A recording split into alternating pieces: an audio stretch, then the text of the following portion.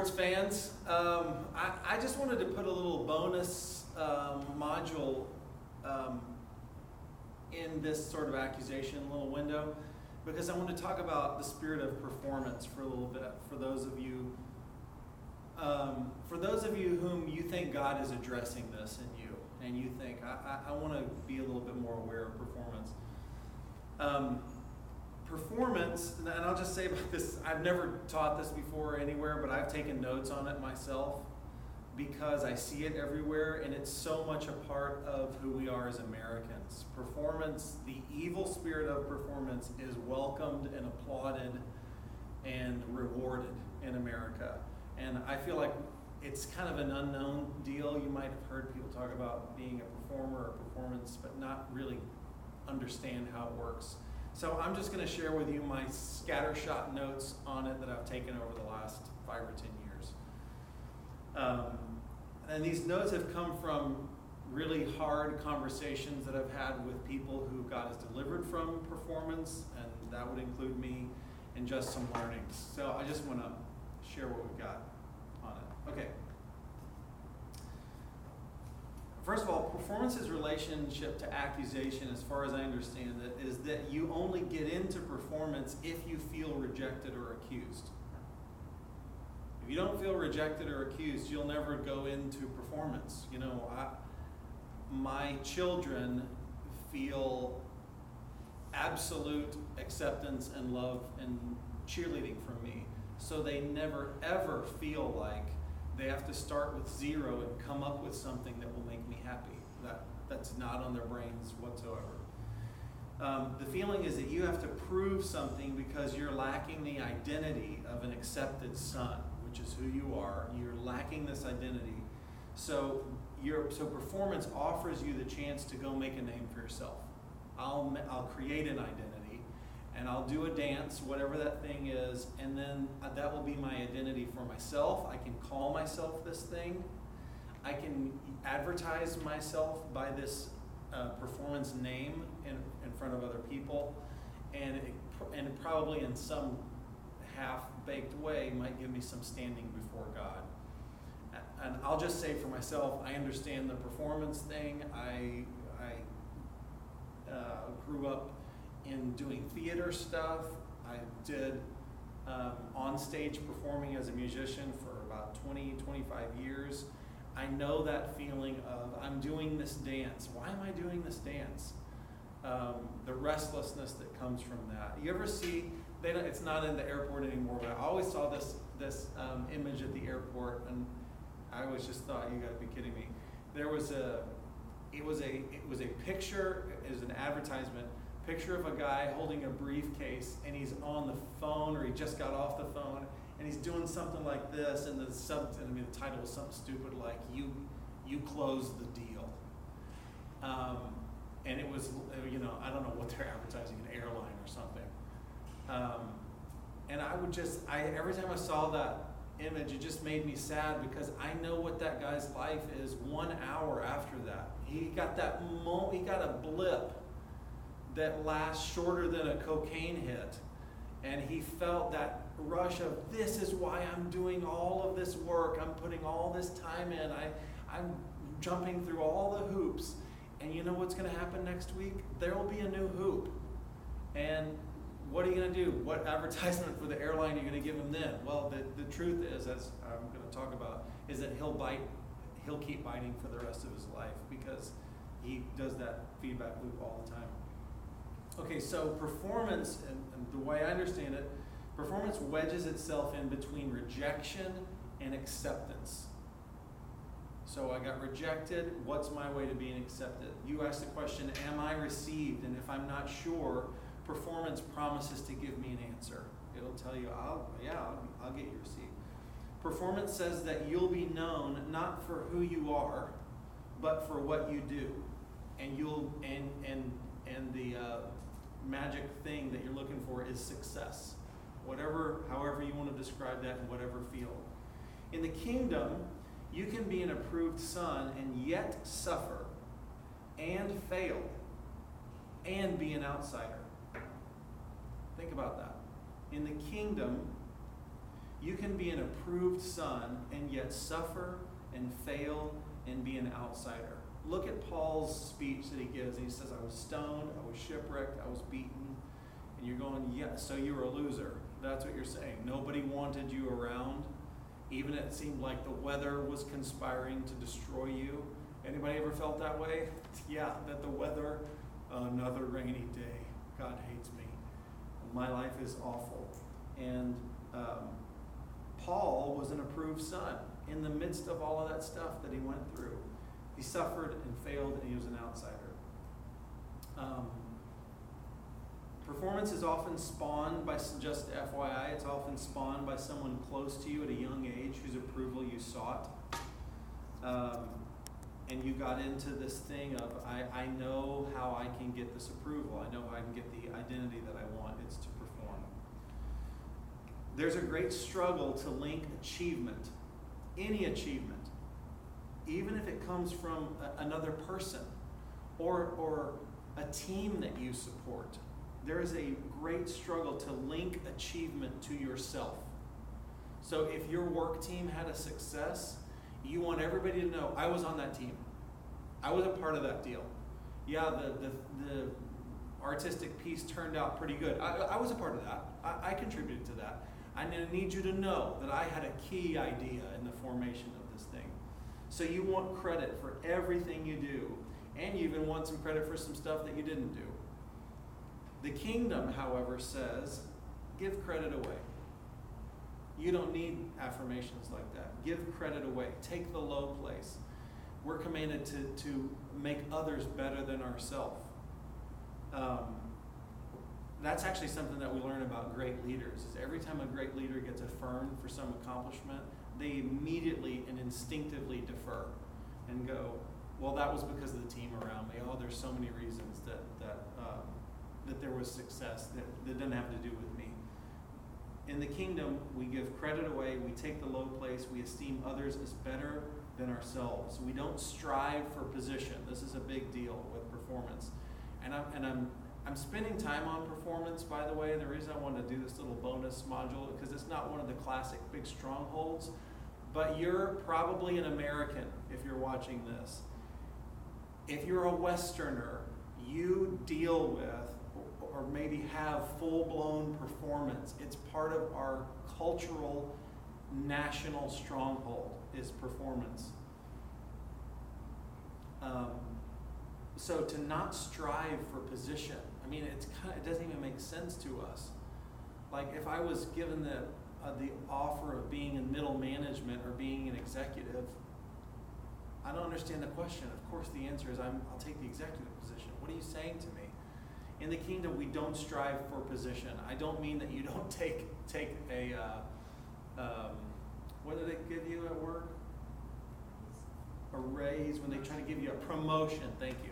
I don't mean that you never take a promotion when it comes your way. I mean that you don't strive for it in your heart as it's the brass ring that I'm willing to sacrifice people for or bend my values or whatever so that I can get this precious promotion. We don't do that in the kingdom. Matter of fact, Jesus says, take the low place. If you want to be great in the kingdom, you become the servant of everyone. In the world, there is an org chart of authority and posturing and success, and it gets narrower at the top. And you want to climb that ladder. You want to be greater than other people. That's how it works in America. We are all saying no duh to this. In the kingdom, it is exactly the opposite. There is an org chart, and it goes down.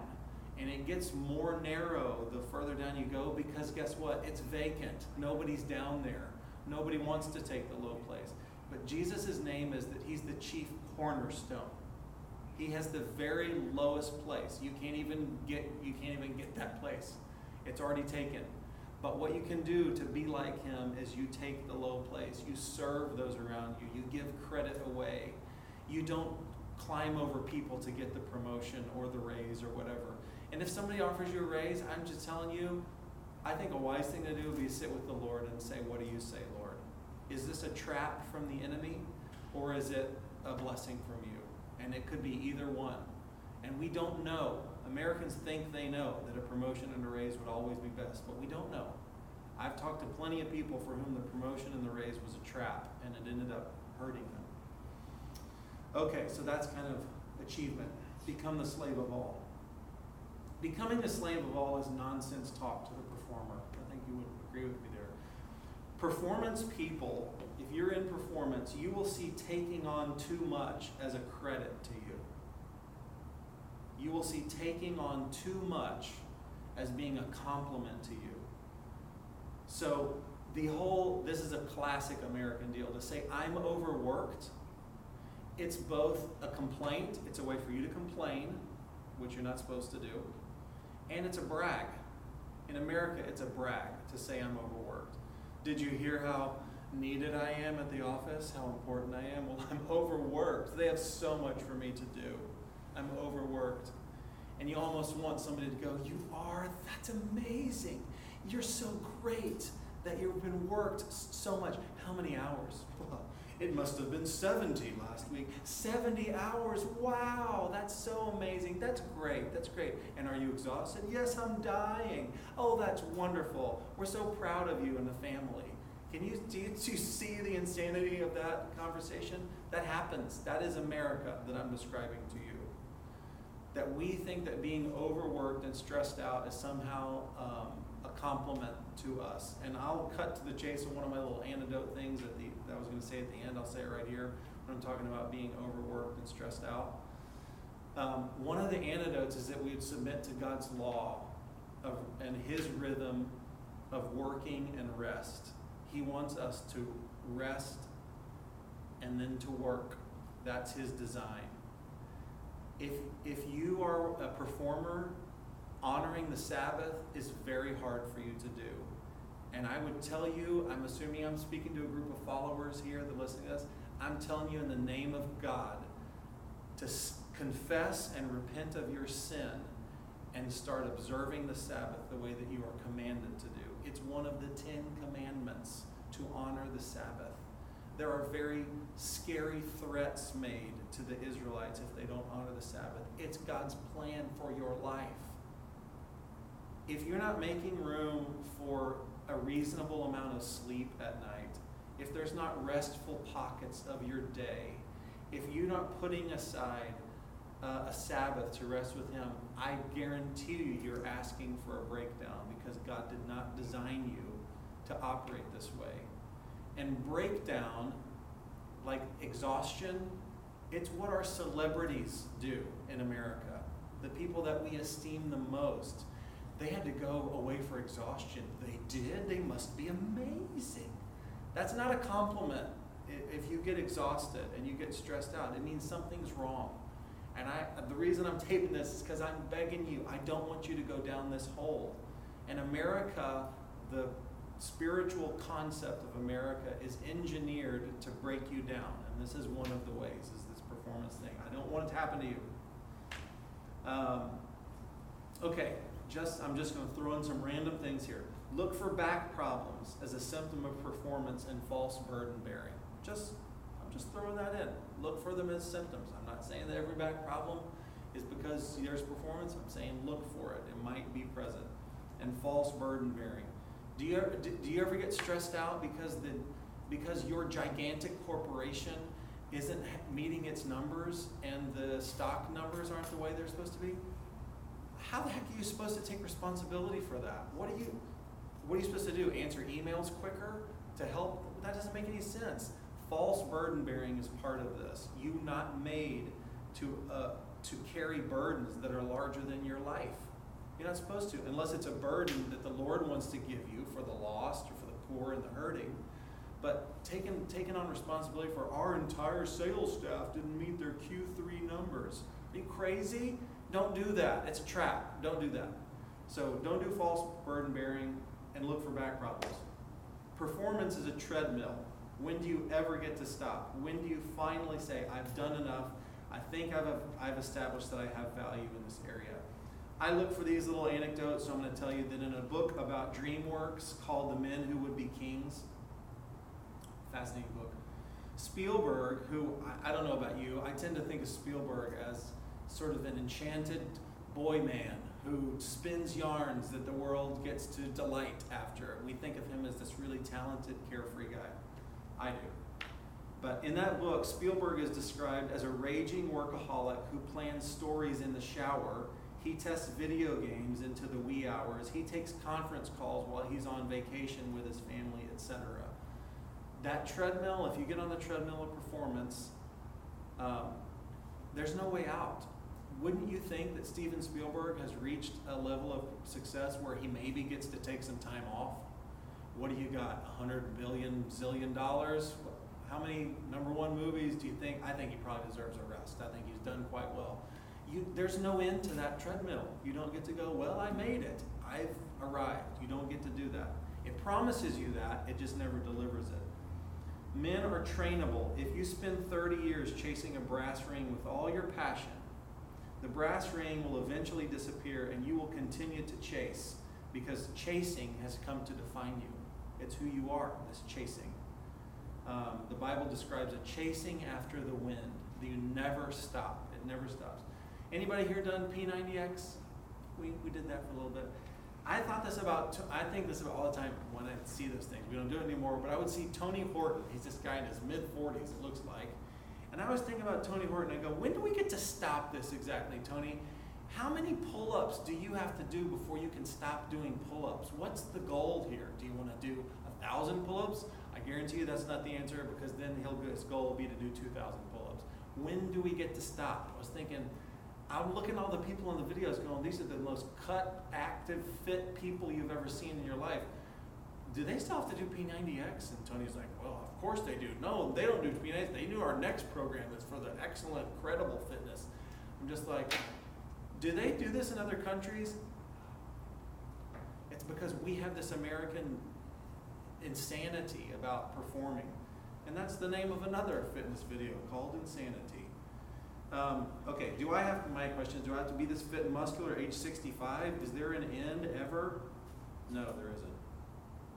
Okay, I'm closing in on my finish here. Look for people pleasing. Look for over competitiveness, taking joy in someone else's hardship. Because when you see those things around you, you think, well, I've got to get a leg up now. Because you know this treadmill is a no-win. You look for escapism happening in your life. I've seen this happening for me. I'm on this treadmill. I know that it never ends. I get this sinking suspicion that it's never going to end. I'm going to have to work harder and harder the rest of my life. So performance can lead to drugs. It can lead to sexual perversion. It can lead for pleasures as escapes from the endless grind. When I've been in this place, I would just go to the Nike store and just lust after shoes and just go, well, this is kind of a nice place to go to for a while. It at least gives me some semblance of freedom. Just, can we go to an ice cream shop just for a second? You get this escapism, like, when do I get out of this? So your weekend doesn't become a time to like rest, recharge, do relationships, do time with God. It's a Netflix binge because I just got to get out of here somewhere. I got to escape to somewhere else. Look for those things. You might have a problem if those things are going on. This pursuit of false identity is an accusation against God. You haven't given me an identity, and I've got to go make my own. So that is not cool. I'm going to do a couple of anecdotes and I'm done. This is what I want you to know about the performance trap. Failure is in God's plan for every one of us. I had an old prophet man say this to me in my early 20s. He discerned in me. He said, there's a fear of failure in you, Steve. And I'm like, hey, what's wrong with me? I'm feeling great. He's like, no, there's a fear of failure in you. And he discerned that correctly. And he said, Stephen, you can look at every man that God's ever dealt with, and you'll see that failure was part of the recipe that he used with every one of those men. Jesus included. He was despised and rejected of men. And the Lord loved his heart, and he had to go through failure. Failure is the great thing that you avoid at all costs if you're into performance. You don't want to be seen as a failure. You want to do anything to avoid it. And control, by the way, I never mentioned the word control, but control is part and parcel with performance. They're close friends. And control says, I'll handle people's perceptions of me. I'll micromanage all situations, and I'll eliminate the possibility of failure. But failure is part of God's recipe for you. I promise you that failure is part of his plan for you. And I want to bless you with the freedom to let the failure come when it's time for it to come. It's going to be okay. When you fail, it's okay. The fear of failure and self-worship are part of the stew that is performance. So we have to release our plans. Sounds crazy for an American. Are you crazy? We have to release our plans. You can go read any number of Christian books and go see any number of sermons that will tell you how to be successful and keep you from ever failing. And I'm here to tell you, the Bible says trouble's coming and failure's coming your way. We have to release our plans, release our life path, and release our destiny to God. Abraham didn't know where he was going. He didn't know who he was becoming, but he followed God, and God loved him for it. He loved him for it. Because all of his faith wasn't in his plan. Abraham had no plan. No plan. His plan was, I'm going to follow you. I remember when I was a senior in college, and there was so much. If you went through that, you remember there's so much anxiety. Everybody's asking everybody all the time, did you get a job? What are you doing? Did you go to the job fairs? Did you do all that? And me and two of my buddies, I remember we were just inundated with all of this pressure. And we were like, you know what? I don't think I'm going to do any of that pressure. We could just see, yes, we're not dumb. We know that graduation's coming. We know that there's life after graduation. But I don't feel that I can successfully go get anything at this point and it not be tainted. Because I personally just couldn't see straight in the middle of all that stuff. So our line became, whenever he asked us, what's your plan? We would tell people with a straight face. We might have been a little self-righteous about it at the time. We would just tell people, my plan is to follow Jesus. What are you going to do after May, bro? I'm just going to follow Jesus. Yeah, but what about when May comes? You got to pay bills. Are you going to move back in with your family? I don't know. I'm just going to follow Jesus. That's a little simplistic, but I'm just telling you to the ends, to the extent where I go like, I can't see my way through this deal. God is not looking for me to give him the plan for my life. He's not waiting on me to go, do you have a plan, Stephen? What's it going to be next year? Have you put it on your daily planner? What about 5 years from now? You got some plans? How many kids do you think you're going to have? He's fine. He's really cool on the plans. And performance says, it's up to me. I got to strategize everything. No, I don't. I have a shepherd, and he's good, and he knows what he's doing, and I'm going to follow him. And I'm going to release my plans to him. I'm not going to try to control it all. Okay, so my little last point here is that humility is the antidote for performance. Humility. And we talk about humility in one of our other, I don't remember what the stronghold is that we talk about humility, but we talk about humility and how it's just a wonderful tool that God gives us to humble yourself, to say to him and to others, God, if anybody gives me a name or an identity, it's you. God, if there's a plan for my life from here until I die, it's going to come out of your mouth. It's not going to come from my invention. If I'm going to have blessing or success, it's not because I'm a good performer, I'm talented, or I know how to do the right things. It'll be because you're a good God and because you give me good gifts. That kind of humility, it protects us from a spirit of performance. It's the Lord's way through. He says, I'm going to lead you through the valley of the shadow of death. For an American, the valley of the shadow of death, among other things, is a spirit of performance. And he wants to lead us through it as a shepherd.